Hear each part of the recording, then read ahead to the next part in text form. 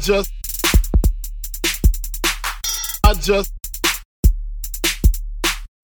just speak my peace, keep my peace. What's good, y'all? Welcome to the Speak My Peace podcast. As always, I'm your gracious host, Greg Lacey.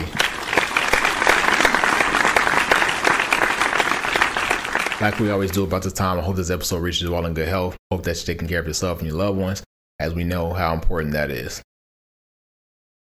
Today, we're going to talk about love. No, this is not an interlude to the miseducation of Lauryn Hill, but no, we're really going to get into just that 4-letter word. I know I keep on referencing the track, and I gave you all a forewarning in my defense, but just thinking about two standout songs on Mr. Morale and the Big Steppers, one being We Cry Together. I think that was a powerful song. I think that was a song that a lot of people instantly started talking about, and a song that a lot of people relate to, because the majority of us have been in those situations, in those toxic environments where it's the arguing, the name calling, threatening to do certain things to get at one another or get an arousal or get into action from your significant other. It doesn't mean that the two people doesn't love each other, but it just means that it's just not a great environment for either of the two people, or a great relationship for either of the two people, unless they address the underlying issues with each other, but also within themselves. Another one of those standout tracks on that album was Purple Hearts. This was the complete opposite of the song. Now it's, again, I said I wasn't going to deep dive into the songs, but it was the complete opposite of We Cry Together. But those are two standout songs on the album, and I don't think it's by any mistake, because love is so many different things. Like, love is beautiful, love is difficult, love is tiring, love is teamwork, love is cooperation, love is cooperation, love is trying, love is evolution, love is frightening, love is rewarding, love is selflessness, love is commitment, love is blinding, love can be tumultuous.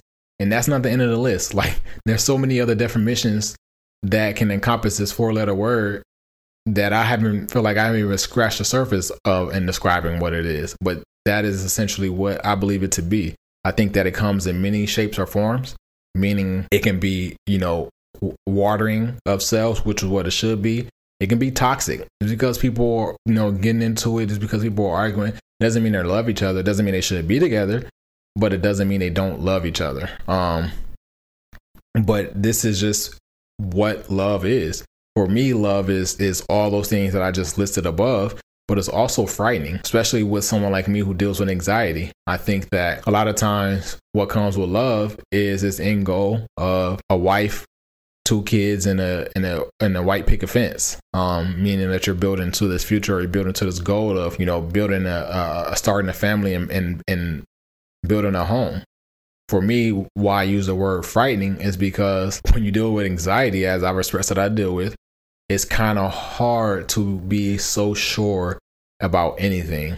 I told you already that I second guess myself with everything that I do, and I'm constantly weighing out my options. Now, I'm saying all that, and you may be listening and playing devil's advocate, and may be saying, well, if that's how you feel, then if you ever feel like that with someone you think you love, then you don't love them, which is not true. Like, I can love someone and still question how committed I am to our future, how committed I am to that person, and whether or not that person is a one for me. I think that in itself is love to me. That's my definition of love. Your definition of love can be different. Again, love, it comes in many shapes or forms. But I also think that that's another part of love is that assurance.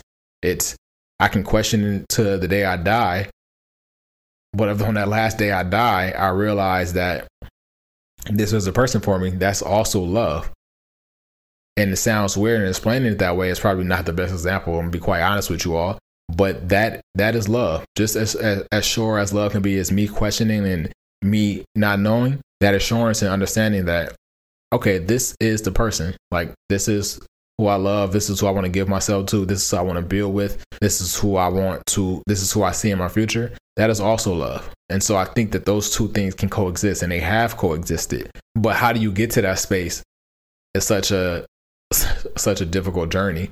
I told you all episode 98, there was many different things that I shed coming into this year, and to break old habits, get rid of old habits, and create new habits. And one of those things was a long-term relationship that I got out of. And that honestly was the best idea, the best decision I made out of all the decisions that I made last year, because that relationship was 2 years past due, meaning that there was a break in a relationship, and I guess we tried to work it out, and I just wasn't committed to working it out.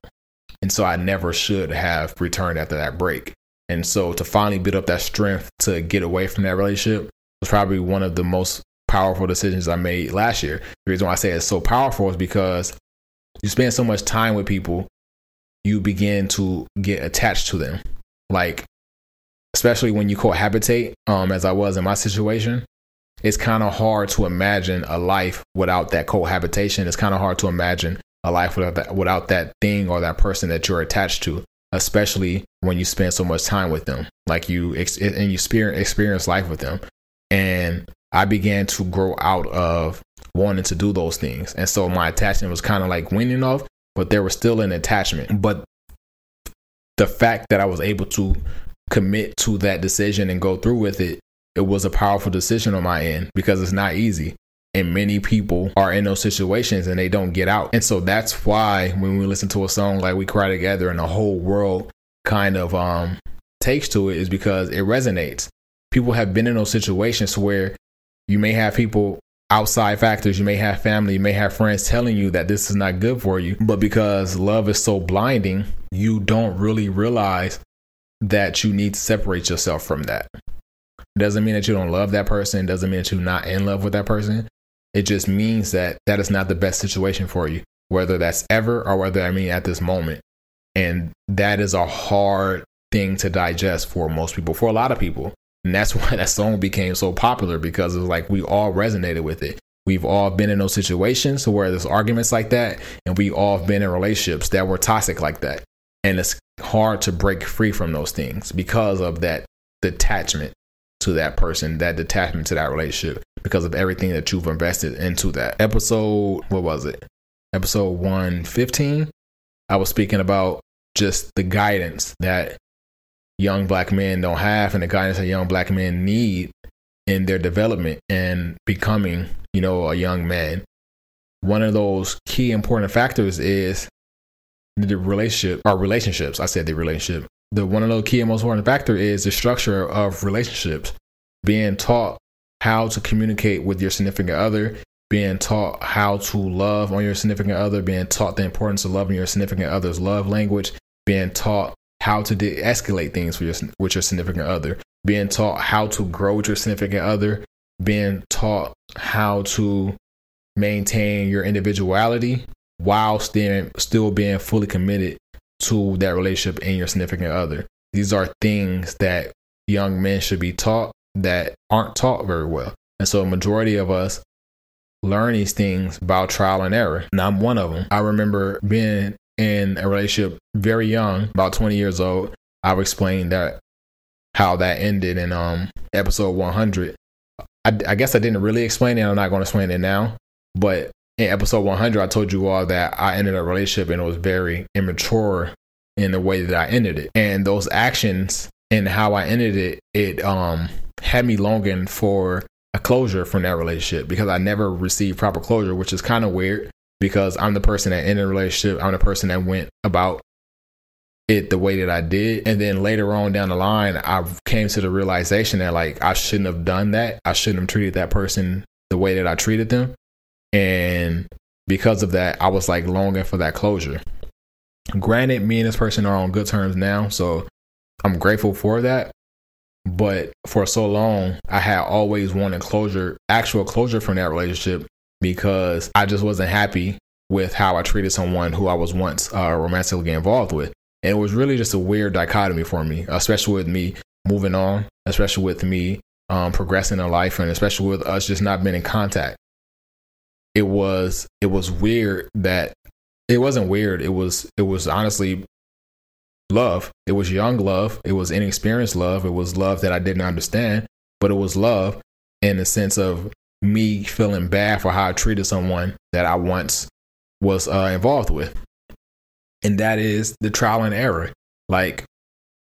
We were high school sweethearts, and we after we got out of high school, she went to college, I went to the Air Force, and we lived near each other. Like my base was maybe like an hour from the school she went to. And so, there was breaks in between our relationships, but eventually we ended up back together.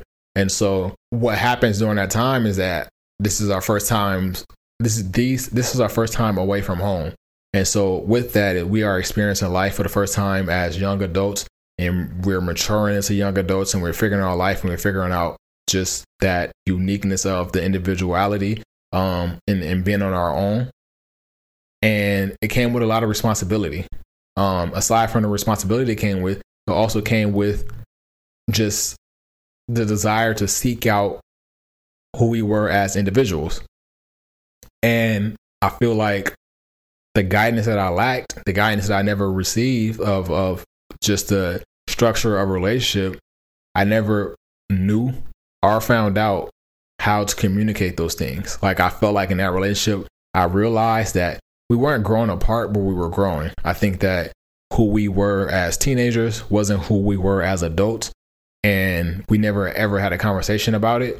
And it was just, we were just going, about our lives. But for me on my end, I can't speak for her and I won't speak for her. But for me on my end, like I was away from home. I was in a base in the middle of nowhere. And I wouldn't say I didn't have any friends, but the only friends that I had, the majority of my friends are older than me.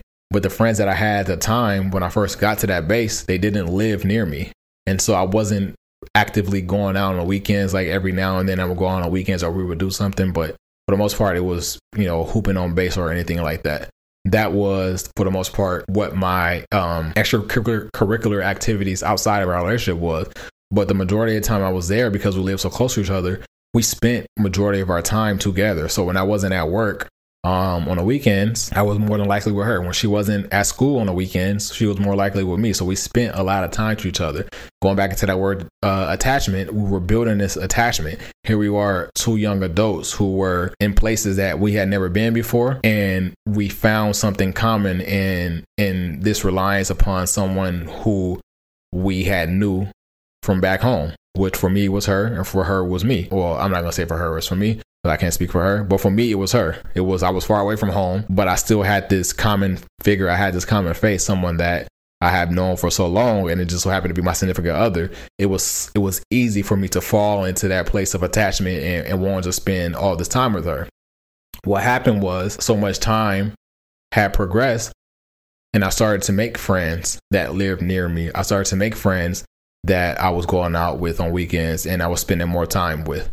And while I was enjoying that process, I was still in this relationship, committed to a relationship, but I never figured out how to communicate that, hey, I enjoy the time we spent together, but I also want to spend time with my friends, not prioritizing my friends over my relationship or my significant other, but just me understanding that I'm an individual and I should seek out these things. Now, some people, they are in relationships and they're wholeheartedly into relationships. They don't want to spend time with friends. They don't want to spend time with family. They just want to be about the significant other. I don't think that that's the correct way to go about it, but some people do it and they're successful. Some people do it and they end up married. I did the opposite and I'm single. So who's to say that they were wrong? But I think as a young adult, and I started to experience this thing, because now I'm getting older and I'm maturing, and now I'm going out to clubs with friends and different things like that. And for the first time, really being introduced to this adult nightlife, I kind of desired that more. Because it was an introduction to me. I never knew of this experience and I never really sought out this experience, but because I had friends who were introducing me to this, I was taken to it. And so in this time that I had wanted to do these things more, I couldn't really express, and not that I didn't know how to express that. Again, it wasn't me growing apart from my girlfriend. It wasn't me not desiring my girlfriend. It wasn't me not wanting my girlfriend. It was just like, hey, I want to do this, but I also want to do this as well. And I don't know how to merge the two together. I don't know how to tell you that, hey, this weekend I don't want to hang out because I want to hang out with my friends, but I'll see you next weekend, or I hang out with my friends on Saturday and I'll see you on Sunday. I didn't know how to communicate that. And so what I did was started actively destructing the relationship, freeing myself from the relationship, doing things that would cause fights. So now I don't have to worry about whether or not who I want to spend my weekend with, because now I'm causing this fight and I don't have to speak to her this weekend, because that was a toxic behavior of mine, that relationship, me being so young as that. And even as I got older, that's kind of been a toxic behavior of mine as well. To be quite honest with y'all, but that's a toxic behavior of mine. I've corrected it now. I don't do it anymore, but for the most part, I have a fallout or I have a disagreement with someone and we don't see the eye to eye. It's not no agree to disagree. For me, it's always been, okay, you don't understand that standpoint that I'm coming from. The standpoint that you're coming from is entirely wrong. Now we don't have to speak for a long period of time. And that has been my way to go about things for so long. And it was toxic. It was toxic to to constantly go through these cycles of being good for so long and then get into an argument and then not speaking, rather than, addressing the issue at hand and de-escalating whatever it was that is causing these high tense situations between us, rather than, getting away from these toxic environments. Instead of doing that, I just remove myself completely. And so through actions like that, I began to deteriorate our relationship actively. I was still in a relationship, but I would strategically, knowing that, okay, we're in an argument, I don't have to speak to you this weekend, I'm going to go about and do what I want to do. And so that is probably what led to the demise of that relationship, is that I just didn't know how to communicate.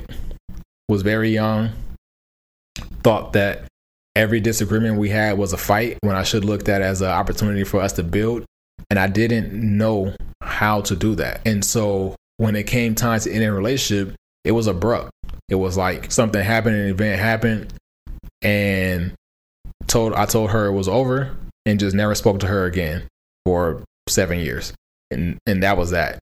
And for that reason, it had constantly sat in the back of my mind that, I did this person wrong.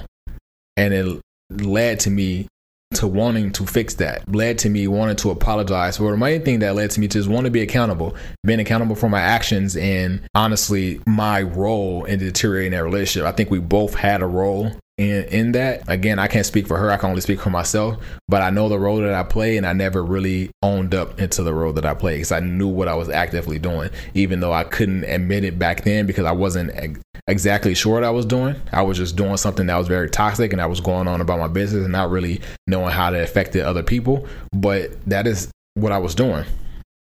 And so experiences like that is what I mean by trial and error, is that when you don't have guidance, you don't have someone to teach you how to de-escalate these things. You don't have someone to teach you how to grow with the individual. When you don't have someone to teach you that, you could be committed to a relationship and still have, your time to yourself outside of a relationship, as far as like being individuals and hanging out with friends and hanging out with families. I think that because I didn't know that, I thought that the best thing to do was to remove myself from it. And because I was so scared to actually detach myself from something that I had been attached to for so long, I was trying to find out ways to get out of it. And so when opportunity presented itself, I said, okay, this is my opportunity. I can't waste my time because I've been waiting for it for so long. And so I did that. And ever since then, I regretted that decision. Not meaning I didn't want to be in that relationship, not meaning that relationship didn't have to come to an end, but I think that relationship could have ended better than it did it, just out of respect of the time that we committed to each other, and also the feelings that we have for each other, and just understanding that it's okay that the goal that we once planned for is not something that's attainable now, and expressing that honestly was one of my biggest wake-up calls in my young experience with love.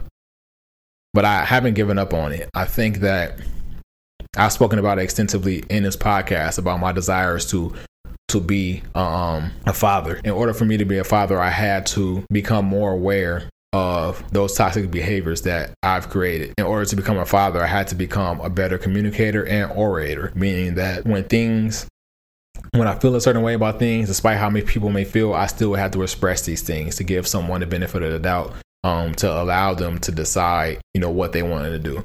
And what I mean by orator is that understanding that because things are high tense, because someone may be yelling at you, doesn't mean that you should return it. You should look for ways to de-escalate those type of things. And I had to learn those things through trial and error. I'm at a point in my life now to where I feel like I got a better hold on it in those situations, but it took a lot to get here. The reason why I bring up, my desire to be a father is because the last thing I ever wanted to do was bring a child into an environment to where these toxic patterns are still available. and I had to remove those things. And so I spoke about my last relationship and getting out of my last relationship. There was many red flags in that last relationship that I ignored early on that I never should have. And I think the biggest one was recreating toxic environments. Like, I grew up and have witnessed toxic environments plenty of times and knew that I never want to put a kid in a position I had ever been. And I felt like the person that I was dealing with had no desires of ridding those patterns. I felt like this had become a reoccurring theme of the arguments, of the physicality between the two.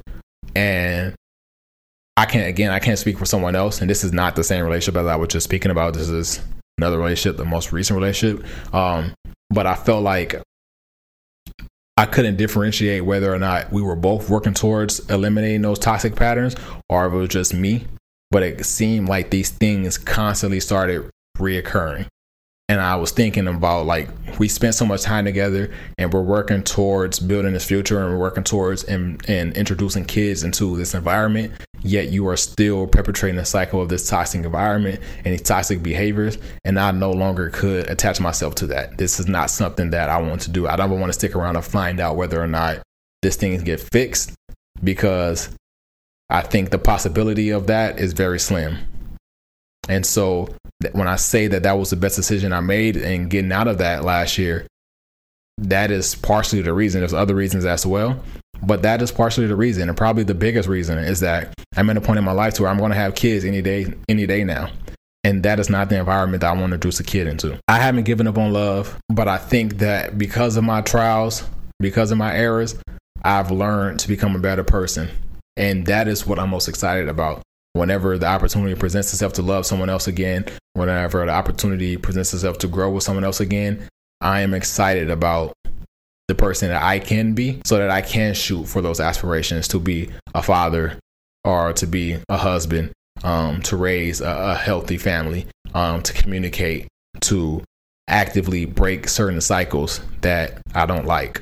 Like, this is something that I'm excited for. I told you all before that I'm very goal orientated. And so to actively tackle those things is something that excites me more than it probably would excite others, because I want to see these things broken down. I want to create new habits. I want to create healthy cycles. I want to create healthy traits for my children and their children. Set them an example of an example for them to follow. Generations down the line. That is what I'm most excited about. And that's all I have for you all this week, man. Love is a funny thing, y'all. Love is not logical. What I mean by it not being logical is I think we do a lot of things out of love that is really inexplainable. And that is love. Love makes people do crazy things. And we've seen these things play out, whether it's in our personal lives, whether we've seen it in media, wherever the case may be. It doesn't mean that one person doesn't love another person. It just means that they are so in love with their person that is driving them to do these certain things. It doesn't mean that they have to be together, but that doesn't eliminate the fact that they love each other. And I feel like that's a common theme with love, is just it not being logical and people operating the way they're operating out of love because of how blinding it is. As we get out of here, my what to watch for this week, we're going to go with Black Love on OWN. Once again, my what to watch for this week is Black Love on OWN. That's the Speak My Peace podcast for this week. I'm out.